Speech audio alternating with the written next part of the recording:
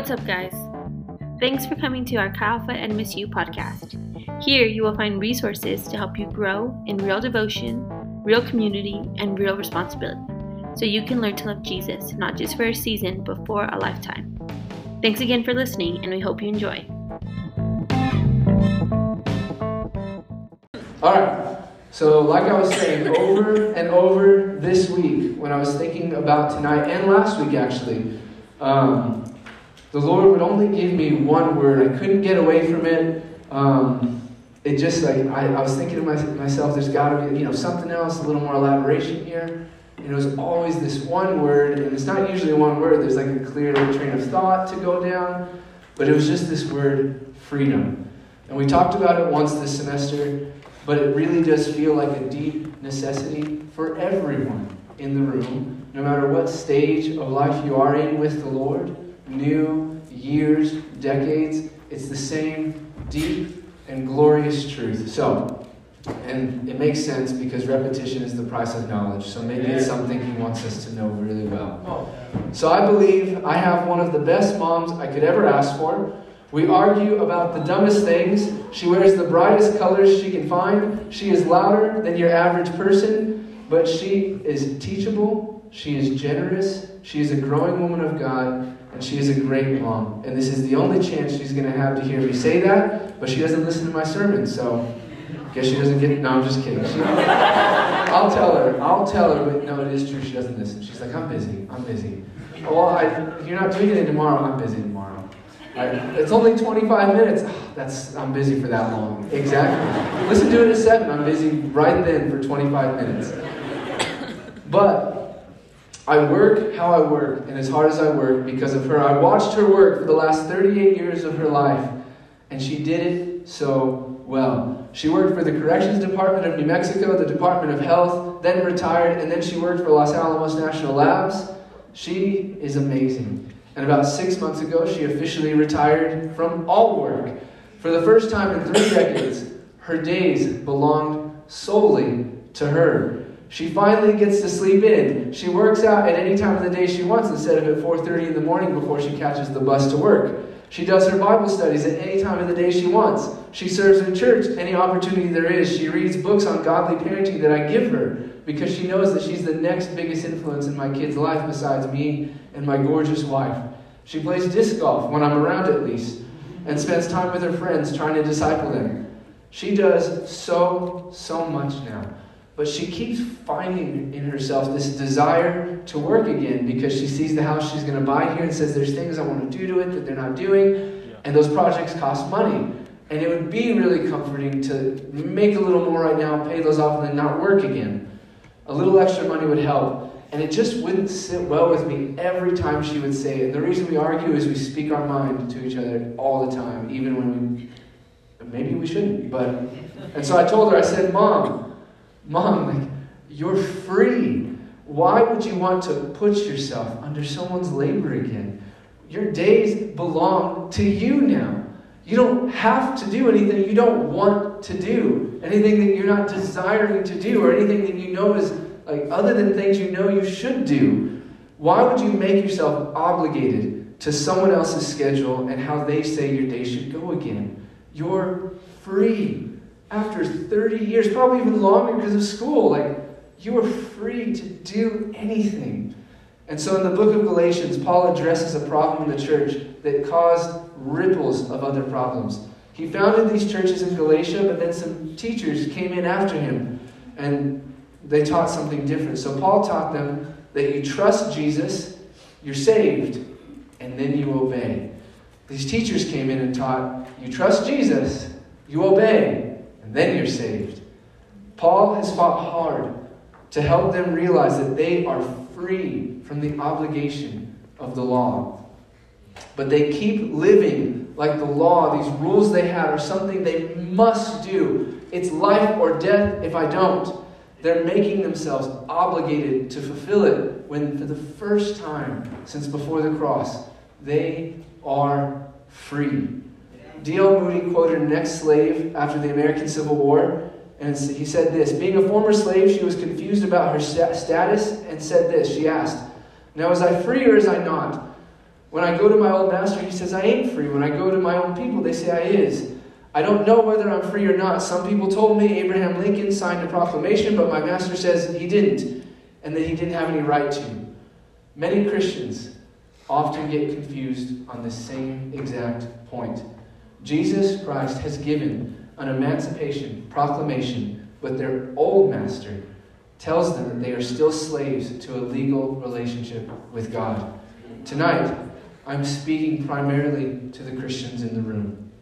If you are not, then my hope is that tonight will be a window for you to look through to see what life and freedom in God's kingdom should look like. But that's the question we're asking. Are we free or not? That's the question Paul is directly dealing with. He says it was for freedom in Galatians 3, I believe, or Galatians 5. It was for freedom that Christ freed you. Why go back and make yourself a slave? So for the Christian, the question is the same. Have you gone back to some form of slavery where something, you're obligating yourself to do something, be someone, say some way, act some way, present yourself some way? Does it make sense? Yeah. That you don't need to do. Have you begun to rely on something else for your worth and your value? Why do I say worth and value? Because often you can tell what people are slaves to by where they find their value. What makes us feel worth something? What makes us feel alive? You see what I'm saying? Yeah. So, like it says, Galatians chapter 5, Paul said, it is for freedom that Christ has set us free. Isn't that interesting? He has to say it twice. He's really trying to emphasize something. It's for freedom that he sets you free. Stand firm then, and do not let yourselves be burdened again. Burden is a strong word. Why would you burden yourself? Mom, why would you do this again? Can't you feel the freedom, the lack of burden, you see, by a yoke of slavery? So tonight, we're going to talk about 3 ways that people usually find their value. Outward value, inward value, and upward value. Jesus, we need you. Help us to hear what you're saying to us.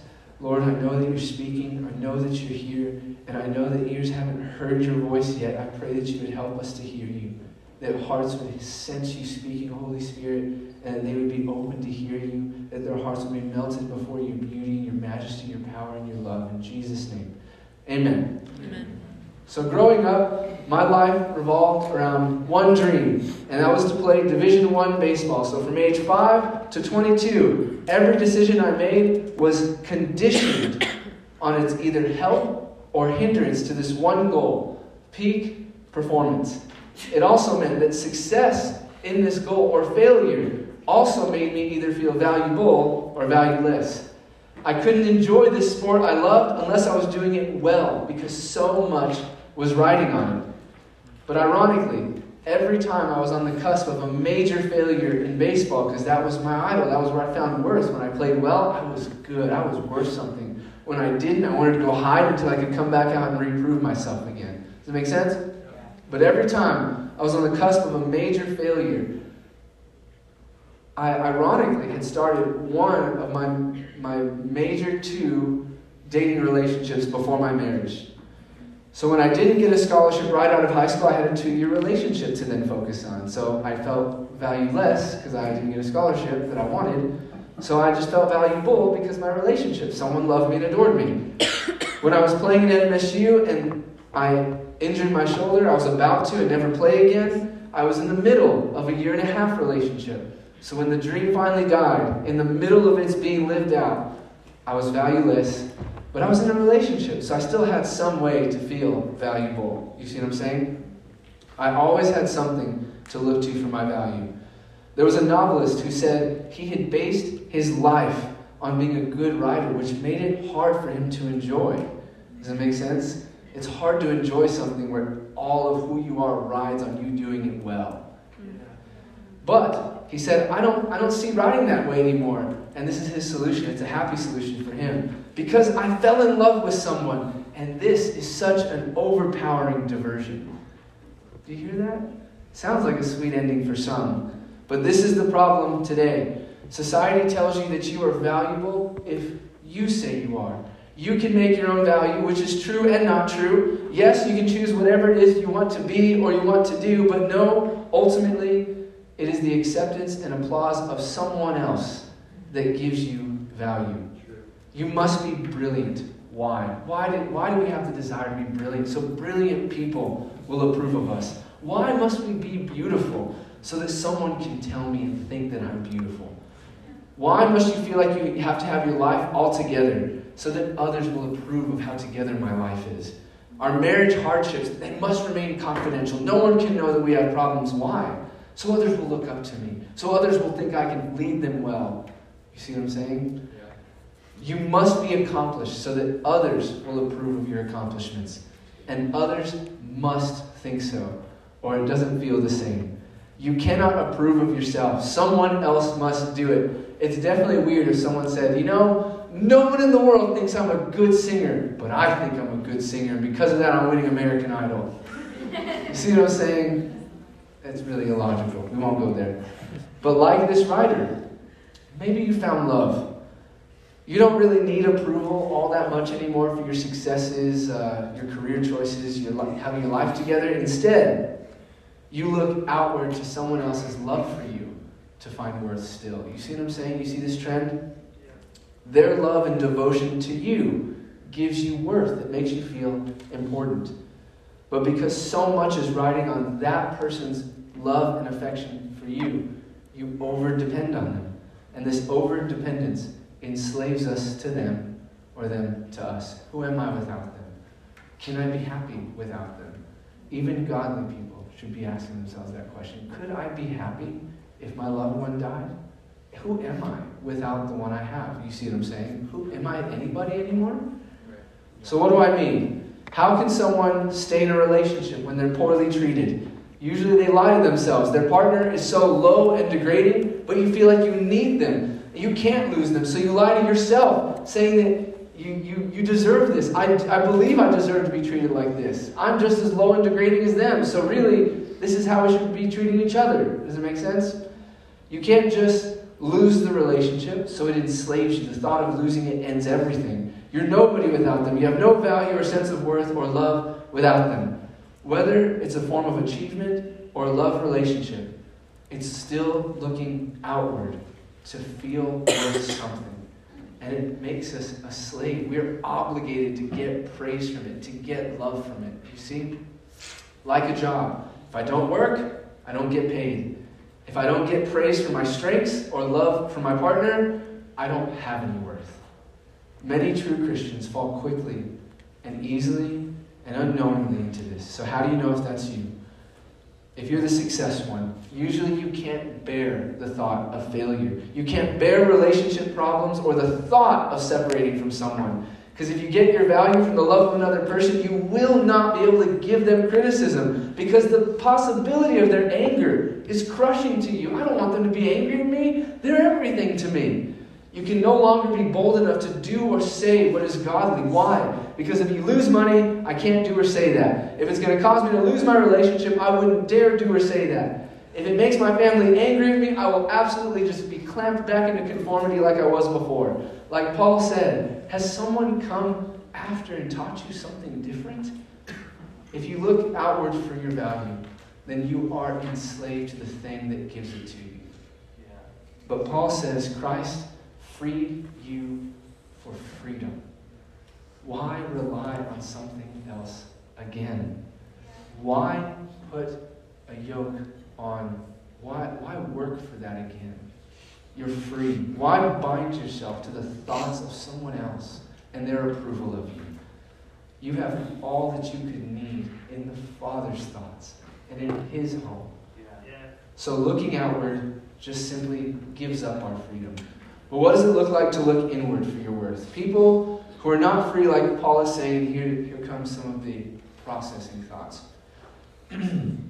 People who look inward for value, at least in Christian circles, will say things like, you know what, I'm the worst. I am the worst, and I must be better. I must fight to be better. Or they say, you know, I'm not that bad, and I should be loved. Like, I am worthy of love. I'm lovable. There was a story I heard about a young high school boy who punched a kid in the hallway. Immediately, the teacher runs over and one says, "That's it, you're done, you're out of the school, and I'll see you to it. You're going to be expelled." And the boy said, "Would you please look at this? Look at his pocket. Look at the kid's pocket." They look down, and there's a gun in his pocket, and his hand's on the gun. So the boy said, "Yes, I did punch him, but that kid was about to shoot somebody."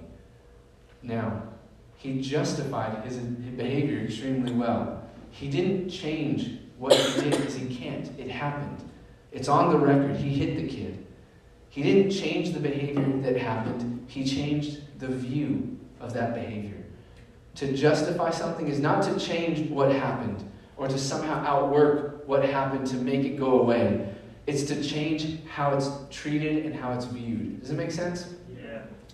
At the essence of being a Christian is this word, justified. You are a Christian when you have been justified. Most people will say you're a Christian when you really repent, when you really promise to change, and when you really promise to be good. And those things are involved, but they are not the essence of it. Being a Christian isn't about becoming good. Becoming good and holier and godlier is a result of becoming a Christian, but it is not the essence of it.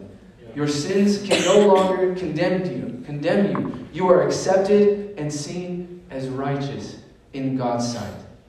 God sees the Christian like he looks when he sees Jesus. Because yes, man has sinned, but God is the one who suffered for it.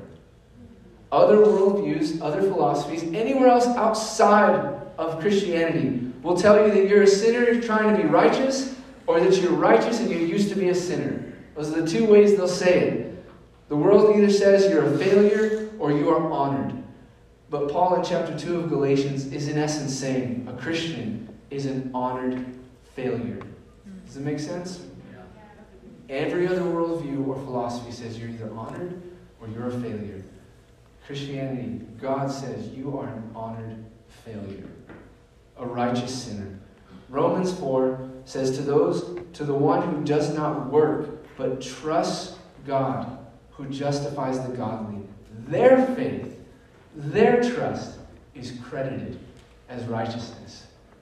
To the one who stops trying, it is credited to them as righteousness. Luther said, a Christian is at the same time just and a sinner. Because of that, you are free. And allow me to explain that. There are two errors a Christian can fall into, and it strips you of this freedom. On one side is the person who says, I'm basically a sinner trying to become righteous, which would be legalism. On the other side is the one who says, I'm acceptable and lovable, and God loves us and accepts us as we are. That's the lovist, so the legalist and the lovist, or the worldly wise man, as John Bunyan would say. But these both miss the gospel's freedom. A hymn writer said, to see the law by love fulfilled. To see that there was a law, and that love, through Jesus, fulfilled it, turns a slave into a child, and it turns duty into choice. Does that make sense? Yeah. To see the law fulfilled by love turns a servant into a child, and it turns duty into choice. We can try to follow all the rules we want, but rules will not go and reach as far as the gospel does. Paul says in other areas, walk in line with the gospel. Trying to follow every rule you can think of is not the same as following in line with the gospel. You don't say to someone for being racist, you're being racist, that's against the law of God. You say, that is not walking in line with the gospel. Does it make sense? Yeah. You don't say to someone, you're doing and being this and that's wrong for this reason. You say, you're doing that and that is not in line. You said you wanted to walk in line. Walk in line with the gospel. Do you see the difference? Yeah. The gospel says that you're a moral failure and absolutely loved. Now, you can see the people that are not free from these two mindsets. Because most of the time, one of them is afraid to share their failures. They'll say things like, I can't let anyone see or know how much I don't have it together. I can't really be honest at all times everywhere. Too much is riding on what people think of me. Too much is riding on the influence I carry. And if they know I struggle with that, it's over. I'm over. I have nothing. They can't really know me. I can't really be honest with you. I have to overthink every move, every word, every thought. I've got to be careful and walk on eggshells because I'm not free. You enslave yourself when you lean one way or the other. You say things like, I'm accepted, but you forget that you are a sinner. Or you say, I'm a sinner, but you forget that you're accepted. You see? It's in the reality and remembering of both where is this glorious, supernaturally freeing freedom. Does it make sense? Yeah. At the moment you could feel lowest, the thought comes to mind, I am accepted by the most glorious being in all of the world. Yeah. At the moment when you feel like you have it all together and man, I really am somebody, you have to remember, I really am terrible. I'm so terrible, God had to die for me. That's how bad I am. You see what I'm saying? Yeah. It's in the remembrance of both. So why do you keep going back? If you hate yourself when you fail, it's because you think only of God's holiness and forget all about His grace and love. If you suffer in life and you hate God for it, you hate God for all the evil around you, it's because you think of only the love of God, but not His holiness. So, what Paul says still rings true. Christ has freed you for freedom. So why go back to looking inside yourself for your approval? Why go back and say, you know what, I am somebody, I am worth loving. Or you know what, like, I am that bad. I gotta work hard to be better. I gotta work hard. I gotta fight for it. I gotta fight for it. He says, stand firm in what I showed you. I've come to this place in my life where the things I enjoy have to have a decent mortality rate. I do have 3 kids, and I would like to watch them grow up and raise them to love and know and experience Jesus for the first time. I can't wait to hear when they tell me what they feel like the Lord's showing them and telling them. But this means helicopter rides for me are off limits. It means skydiving will never be worth the risk for me. When I go surfing, I will absolutely stay near others so that sharks have other options other than me. Or snowboarding, for example. I am far safer now than I was then, and no, that's not me. For example, one time, I wanted to start quickly weaving through the trees, and no one's watching me. For some reason, I just get elated, and I'm like, wow, I'm so cool, look at myself. And so I just start crushing it. I'm going through these trees, but as I was about to go through this 4-foot gap, my board clipped a tiny root that was sticking out of the snow. It turned me sideways, so instead of like this going through a 4-foot gap, I turned parallel to them, and I slid back first into a tree, and I was going really hard. Thankfully, my head snapped to the side of the tree and not into it, because I wasn't wearing a helmet. So instantly, all of my momentum, which I would guess had to have been anywhere from 8 to 17 miles an hour, that's a long range there, but all of it instantly was stopped. No matter how hard I hit this tree, it wasn't going to move. In the same way, this is what Paul says when he says, stand firm in the immovable worth that you've seen. God offers us a sense of worth that is immovable, no matter what hits it. Tim Keller says, there has to be somebody that we adore who adores us. Somebody that we cannot help but praise that loves us and praises us. Paul is saying, for these last 3 chapters of Galatians, in 3, 4, and 5, Christ freed you. Why are you going back? Yeah. Paul, in a letter to another church, talks about the type of freedom he's referring to. In this letter to the Corinthian church, he says, I care little if I am judged by you, by any human court. Indeed, I don't even judge myself. My conscience is clear, but that does not make me innocent. It is the Lord who judges me. He is saying, I don't care what organized structure thinks of me and my success. I don't look outward to feel important. He says, I also don't look to my own evaluation of myself and what I think about myself and how successful I think I am, how good I'm doing. I don't look inward to see how well I'm doing, to see if I'm successful or worth anything. He looks somewhere else for judgment because he has to look somewhere ultimately. In short, he says, I don't care what anyone else thinks. I don't even care what I think. All I care about is what the Lord thinks. Now, if we don't know what Scripture says, we don't know what he thinks. So if you don't know, you should definitely read your Bible. But Paul cares only what God thinks.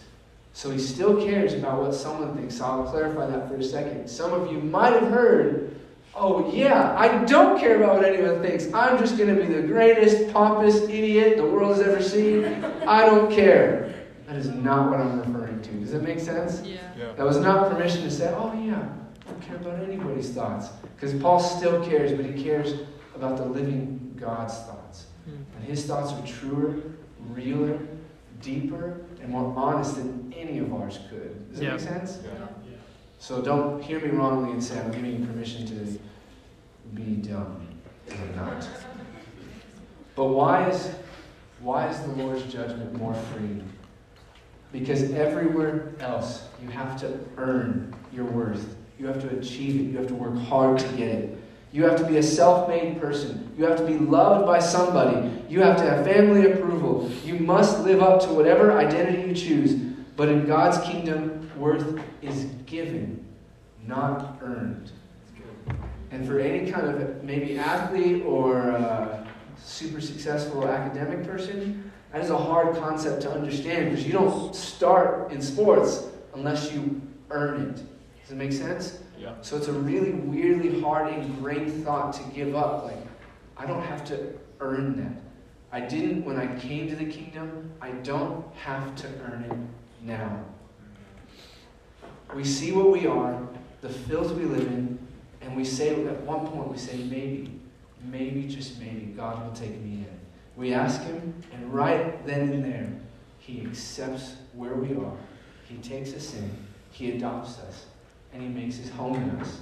He does it not because of what we've done something special to make him want to do it, but because of what he did on the cross. Yeah. On the cross, Jesus was treated like we deserve to be treated, if we were honest. So that when we trust him, we're treated like he deserves to be treated.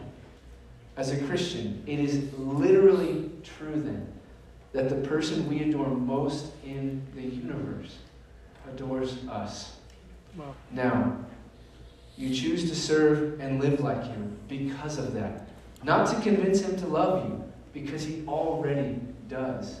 Yeah. Do you see this? Yeah. We don't serve and love and follow him to make him love us. We do it because he loves us. And we see again, I really am more terrible than I ever thought. Yeah. And he really does love me more than I ever could have imagined. So, if the love of God doesn't move you, it's probably we don't have a really sober view of ourselves, if I'm honest. So now, for the Christian, your identity is hidden in Christ, the most secure and unchangeable being in all of the universe. Now you can pursue a career and not get it, and your life isn't over. It is still full of life and worth and purpose and vision and dream and joy. Failure or success. When you succeed at something, you can say, if I had failed, I would still be loved just as much as I am right now that I succeeded. Yeah. And when you fail at anything, career, mentally, spiritually, morally, whatever, if or when that happens, you can say, I am just as loved right now as if I had never stopped succeeding. Does that make sense? Yeah. So as I close, Tim Keller says, the gospel offers us the most invincible, confident assurance of our own worth, and yet at the same time, it requires humble service and the loss of our autonomous independence. So where is your worth? Jesus has freed us for freedom. Have you given your freedom away? Have you put yourself under the obligation of someone else's thoughts of you, or of the success you have, or the love of someone else, someone that you care about? Have you put on a yoke of self-righteousness? If I don't do good, if I don't give off that I have it all together all the time, I'm nobody. I can't be followed. You see, Christ has freed you, each one of you, any of you thinking that. So be free. Live in the reality that right now, if you're living in current failure, you are just as loved as if you had succeeded. Or live in the reality that right now you may be succeeding and have great achievement, but you wouldn't be loved any less if you had failed miserably. You have been adopted and free. In adoption, the adopted one doesn't do any of the work. It's the one doing the adoption that seeks it out, pays the price, goes through the process and paperwork just to bring home someone who doesn't have a home. All you have to do is be. Does it make sense? Just, he wants to adopt. Be adopted. Be his son. Be his daughter. Does it make sense? It does mean, like any father, this is my home. This is the way my household lives. And I do it because he brought me into his home. Not so I can get into it.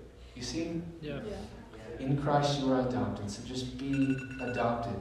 Gandalf said it to Theoden King in Lord of the Rings after he had been freed of this evil spirit inside of him. He said, breathe the free air again, my friend. Breathe in the air of adoption. I feel like too often, one good practice, and this is how I'll end. One good practice, I did it the other day. I just was laying outside on the back of my truck bed, and you just sit there, and you think and you meditate on that reality, like right here, right now. Like, because of Jesus, I am a son or daughter of the living God. I don't need this terrible relationship. I don't need this good relationship. I don't need success in this thing. It doesn't hurt if I have failure in this thing.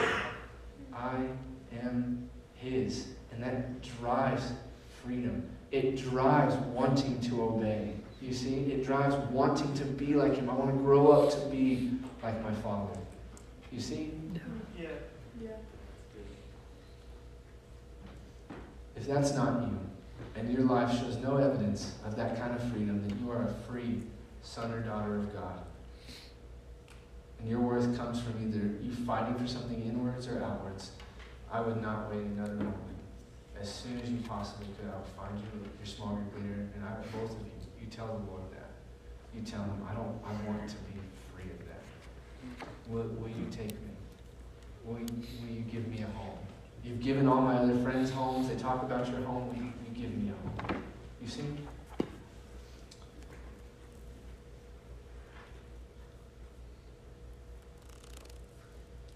Jesus, we love you.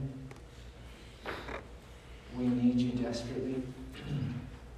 I pray that every person here who truly loves you, who truly longs in their heart of hearts to give all to you, God, when they leave, when they drive home, when they're in their room, wherever they're going to be tonight, will you help them to be still, Father? And when they are, will you show them, will you speak and reveal to them this reality of freedom in your kingdom, that they belong to you, the one most worthy of belonging to. Help each person here live in freedom that leads to obedience to you. God, we love you. Only you can speak to every person here. Holy Spirit, only you can be with each one of them when they leave. Will you help them to hear you? Draw their hearts to you. And when you reveal yourself to them, may they lay all at your feet because you're so worthy. In Jesus' name, amen.